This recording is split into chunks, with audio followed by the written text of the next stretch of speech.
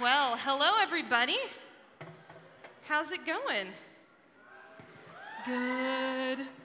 Well, I'm gonna get settled. I'm moving in casually right now, so don't worry about me. Well, I'm really glad that you're here tonight. I'm pumped to have you here. I'm excited to be with you all.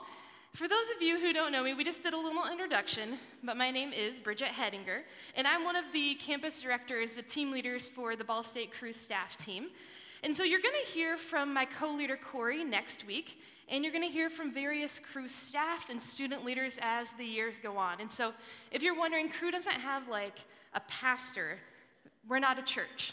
And so we are designed really to be an arm of the church that comes and brings the message of Jesus to everyone on campus. And so we want to really emphasize, even especially in this first weekly meeting, is that we don't want to replace your involvement in a church. We want you to get connected into a local church.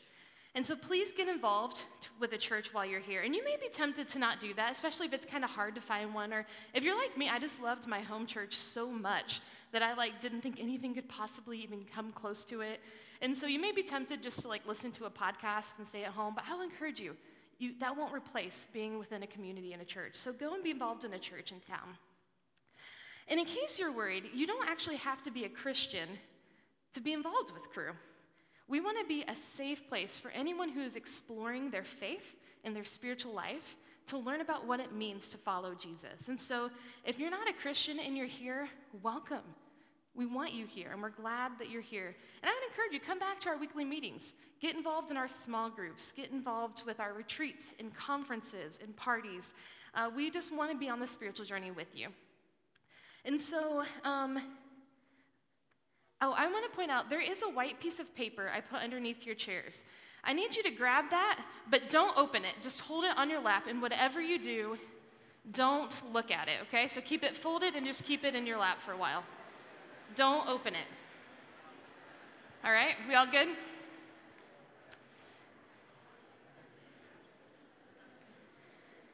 Well, I'm curious, are there any freshmen here today? Could I get a little raise of hands? Welcome, freshmen! Now, upperclassmen, I'm also glad you're here, but freshmen, welcome for your first Cru. We're really glad you're here. We're really glad. Well, I would like to introduce you all to freshman Bridget. Is she up there? There she is. Isn't she cute? She's got a fresh haircut. She bought a few cool new outfits. She has some cloud sheets on those bunk beds behind, if you can see that. She's living in Brayton this year, La Follette. Any La Follette people out there? Boy, it was bad when I lived there, so sorry. But you know what? Great community. It's all about the community, and La Follette has that. They may not have a lot else, but they have great people. Bless it. It'll be gone soon, and I'll miss it. Well, this picture, you may be wondering, it might seem a little blurry, but this was taken on my brand new webcam from my brand new desktop computer. That was my very own. I think it's at least 2 megapixels. At this point, technology has evolved a little since I was a freshman. Now, Bridget likes Tuesdays and Thursdays. She'll walk through the atrium to her history class in Teachers College, and there she'll have the Breakfast of Champions, some brown sugar Pop-Tarts, and an orange soda. So she's really living the freshman dream. So I don't recommend that, by the way. But she's ready for college. But you know what? She also has some fears and some doubts. I mean, I can remember, I don't know if you guys felt this way, but I remember the minute that my parents actually dropped me off and left the room and they were gone, and I was like, I am here at college all by myself. And the panic kind of set in, the little anxiety of, would I find friends? Would I find a place where I belong? Would I continue to be a Christian, or would I get wrapped up into other things and lose my faith? And maybe some of you have had those same questions. Maybe you're struggling to figure out who you are here, because in high school, you had your group, you had your place, people knew you, but now you have to start from scratch, and no one has any context for who you are. And for some of you, you're really grateful that no one has context for who you are, because maybe you didn't like who people thought you were in high school, and you get a fresh start here, and you're excited about that. Well, maybe you've had some of these questions. Maybe you're looking for a fresh start. Maybe you're experiencing anxiety or whatever it is. No matter where you are, my guess is that we're all kind of looking for the same things: free t-shirts. So everybody, this is where I wanted to do like an Oprah moment, and I'd be like, bring out the free t-shirts! And I'd get a t-shirt cannon, and I would shoot you all a free t-shirt. We would sit here for 50 minutes until each and every one of you was shot a Canon t-shirt. But we are not going to do that. I have no free t-shirts. Maybe it'll be next week. You never know. It won't be, probably. No, I think we're all looking for the same things. There's some deeper things that we're also looking for. We want to belong. We want to be fully loved and fully known. And we want our lives to matter. Have you ever stopped to ask, why is it that we all want those things? Why is it that these are our basic desires? I believe it's because we were created to find all those things in a relationship with the God that we were created by and for. That we were created in this image of a triune God, a God who exists in three persons: Father, Spirit, and Son. That we were created to be in a relationship with Him where we would find all those things. But if that's true, why do we feel so lonely? Why do we experience hurt and anxiety and frustration? Why is there so much pain? Why do I feel this worthlessness? Why do I feel unloved? And I think it's because of the world that we live in our hearts. They have all been broken and messed up by sin. And so I'm going to pray, and then we're going to get into the rest of the talk tonight. So, Father, thank you so much for the opportunity to be here tonight. God, I thank you for each person that you've brought here. And Lord, I don't know where they're coming from, but I know that you've brought them here. And I pray that you would open up our eyes and our hearts and our ears to hear and receive the truth that you have for us tonight. And I pray these things in your name. Amen. Well, the Bible does a really good job of explaining why the world is the way it is. And it provides hope that we can be restored, and the world can be restored to the way things were supposed to be. And before I talk about the Bible, I want you to know that I believe the Bible was written by the Holy Spirit of God through men over the course of hundreds of years, and that God, for some reason, chose this book to tell us who He is and what He's like. I believe it's what's true, and it's the best explanation for why the world is the way that it is. And so I want to give you a kind of a Cliff Notes version of the Bible to kind of explain what I think happened to the world, why there's brokenness, why there's pain, why we feel the things we do. And so we'll start in the beginning. Genesis is the first book. Again, Cliff Notes, so you can read this on your own later. But basically, in the beginning, there's God, and He decides to create everything, and it's good. And then on the sixth day, He creates male and female in His image, and He says it's very good. And He puts them in this garden, Eden, and it says there that they are able to live and have this close, intimate relationship with the God of the universe. In fact, the Bible says that the man and woman were naked and not ashamed, and so you know it was perfect because there is no body image, am I right? No body image issues there in this perfect garden. Amen. And so we can give an amen there. So any good relationships, I think about when I have new roommates move into my house, we kind of set up a reality of how we're going to live so that we can love and respect one another well. And so we come up with some roommate norms. I don't know if you guys had to sign a roommate contract in your dorms. Did you have to do that? Some of you took it as a joke, but it's not, because it's actually really smart, because there has to be parameters for relationships. And so God makes He says, you know what, Adam, Eve, I want you to enjoy everything here. You can have all the food, you can name all the animals, you can work. It's all yours, and I want you to enjoy it with me. Only one thing that I don't want you to do, and that's to eat from the tree of the knowledge of good and evil, which seems like a fairly good deal. Just don't eat from one tree, but you can eat from everything else. But I think we know what happens next. The serpent comes and deceives Eve, makes her question who God is, and she ends up eating this fruit. She ends up disobeying God, choosing to not believe who He is. And because of that, everything breaks. Her relationship, Adam and Eve's relationship with one another, it says that they were naked and ashamed, and they hid from one another, and they hid from God. And so what you see here is our relationship, sin, these consequences are a broken relationship with one another and broken relationship with God, and the whole world is in disorder now. That's where it all went down. And it's this sin that we talk about, which I think sin can be a hard word for a lot of people, but basically we're just saying disobeying what God has asked us to do, going apart from him. It's the sin that prevents us from this relationship with God that we were created for. And some of you, I will say we were born with sin, that we now, because of what happened back then, that we today are born with sin. And I think this is true, and if you're skeptical, I need a little participation with you here. So this white paper that's in your lap, how many of you, the minute I told you that I didn't want you to open it, immediately wanted to open it? Could I get a raise of hands? Right. Good. Second question, how many of you opened it up and looked at it? Go ahead and just be honest. There's our sinners. Good to see you all. Don't worry, you're not all off the hook yet. The first group was sinners too, by the way. Third group here, how many of you didn't open the paper? And you watched the person next to you open it up, and you judged them, and you thought, man, I am so much morally better than that person next to me. Go ahead and raise your hand. The self-righteous sinners of the group, everyone. We're all sinners. You get to be a sinner. It's all out of hand. It's a serious thing.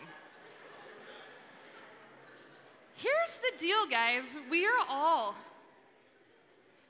plagued with sin. Isn't it weird that that's our inclination? Was that piece of paper particularly desirable to you?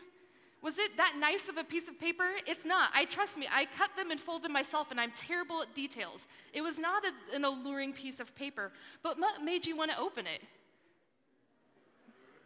Because I told you not to, right?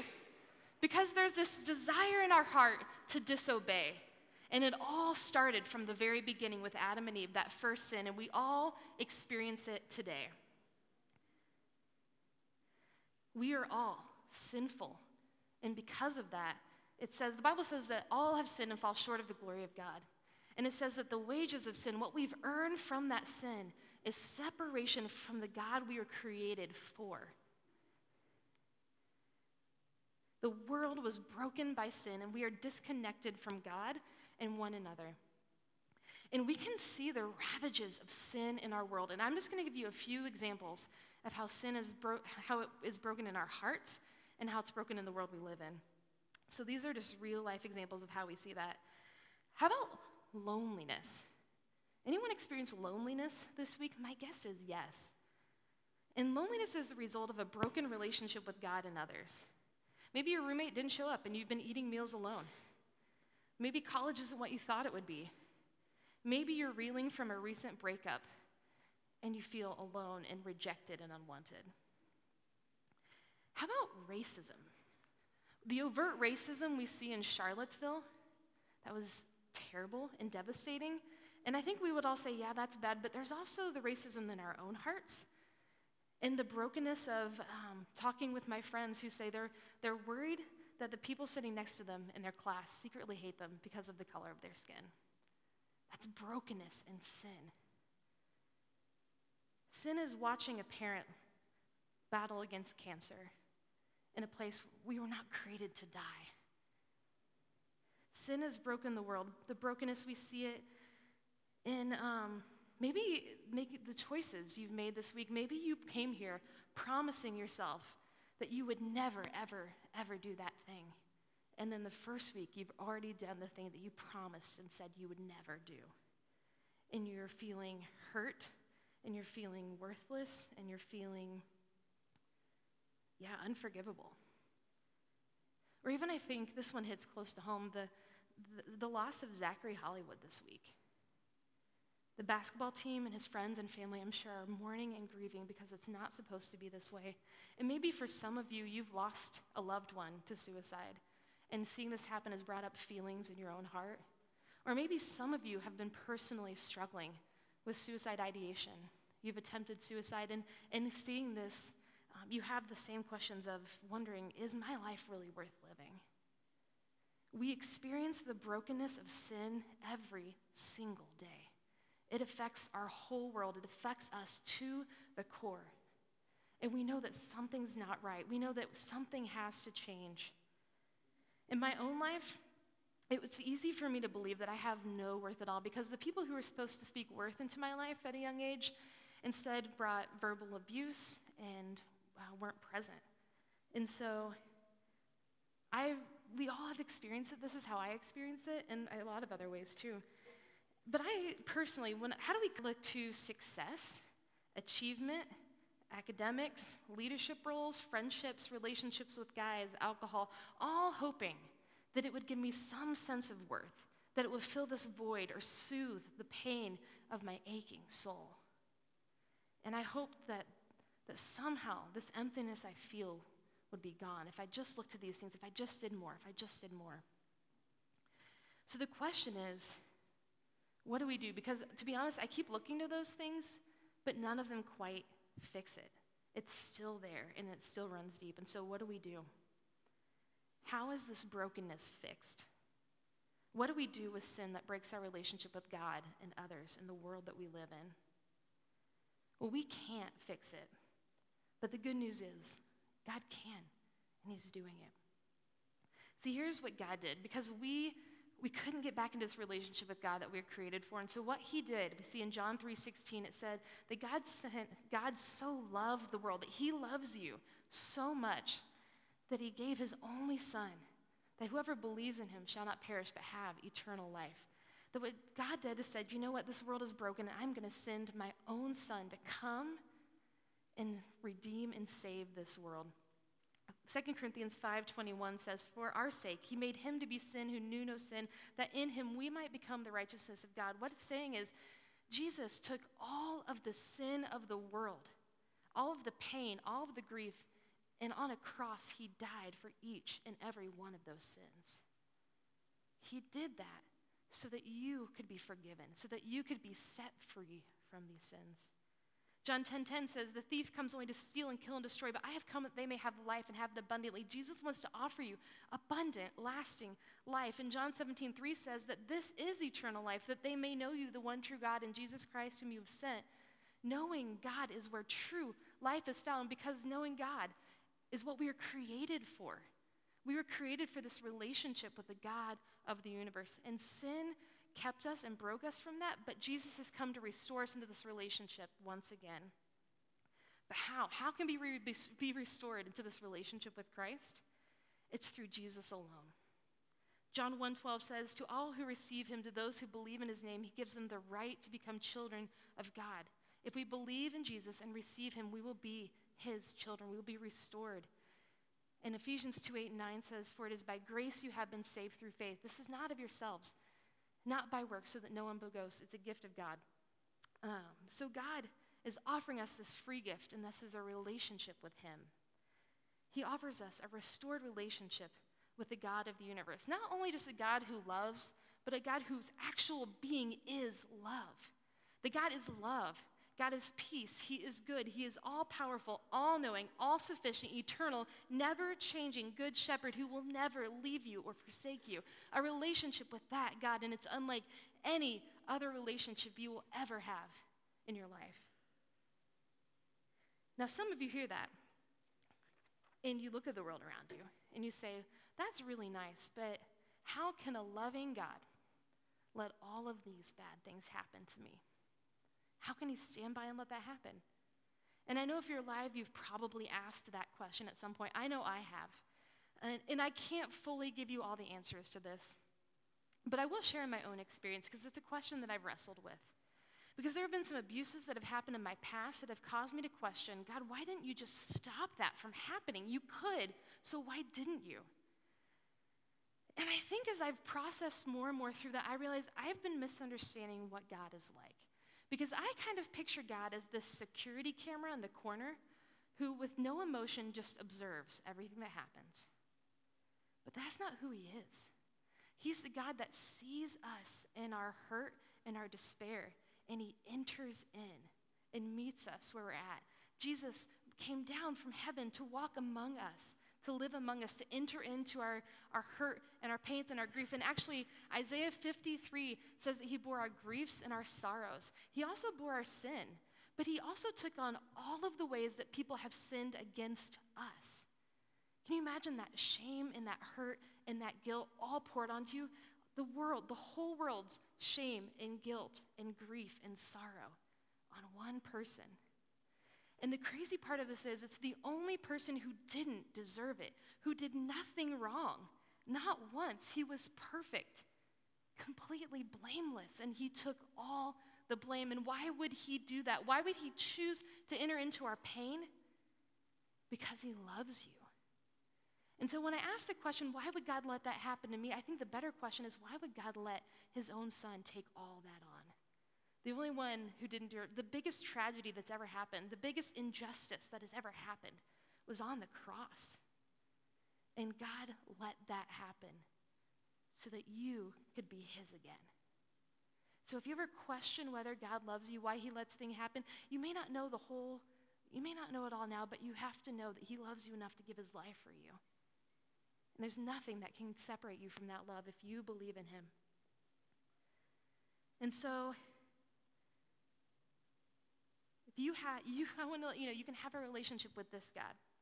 And it sounds insane, but you can know that he's there in the midst of loneliness, that he'll never leave you or forsake you. You can know that your life has meaning because he gave it to you. The God of the universe gave you life. He created you specifically. You can know that you're worth something because worth is determined by how much someone is willing to pay for something. And he paid his life for you. He brings comfort and peace. But most importantly, he gives us himself. And on top of that, he gives us one another, that we get to be in community with other people to remind each other of how good God is and help each other live out this life and be his hands and his feet. So some of you tonight, well, actually, I'm going to ask you a question. That's what I'm going to do. Do you have a personal relationship with Jesus? Do you believe in this Jesus that I'm talking about? And some of you do. And to that I say, praise God. My hope is that you will know him more and more and that you will help others experience him. But some of you, you're not quite sure what you think. And I'm going to be honest, I don't think one talk is going to be compelling enough for you to change your whole belief system, and that's okay. But I want to encourage you to stick around because there's just one thing you need to figure out, and that is, who is Jesus? Because Jesus changes everything. So stick around. And if you want to talk to someone more about Jesus and figure out things, there's actually a place on that blue card that you can write down your information, and we'll have someone follow up and personally talk with you more. But there might be some of you who are ready to start this tonight. And I'm going to offer you, you can invite him to be your Lord and Savior tonight. All you need to do is tell him that you believe that he is the Son of God. Confess your need for him and ask him to come and to be your Lord and Savior. And you can know that he will come in and he will be his forever. And so you can pray and ask him into your heart tonight. Well, I want to close tonight by telling you a story of a friend of mine named Natalie. Well, Natalie came to Ball State just a few years ago. She's this cute little bubbly girl, basically a painted-on smile.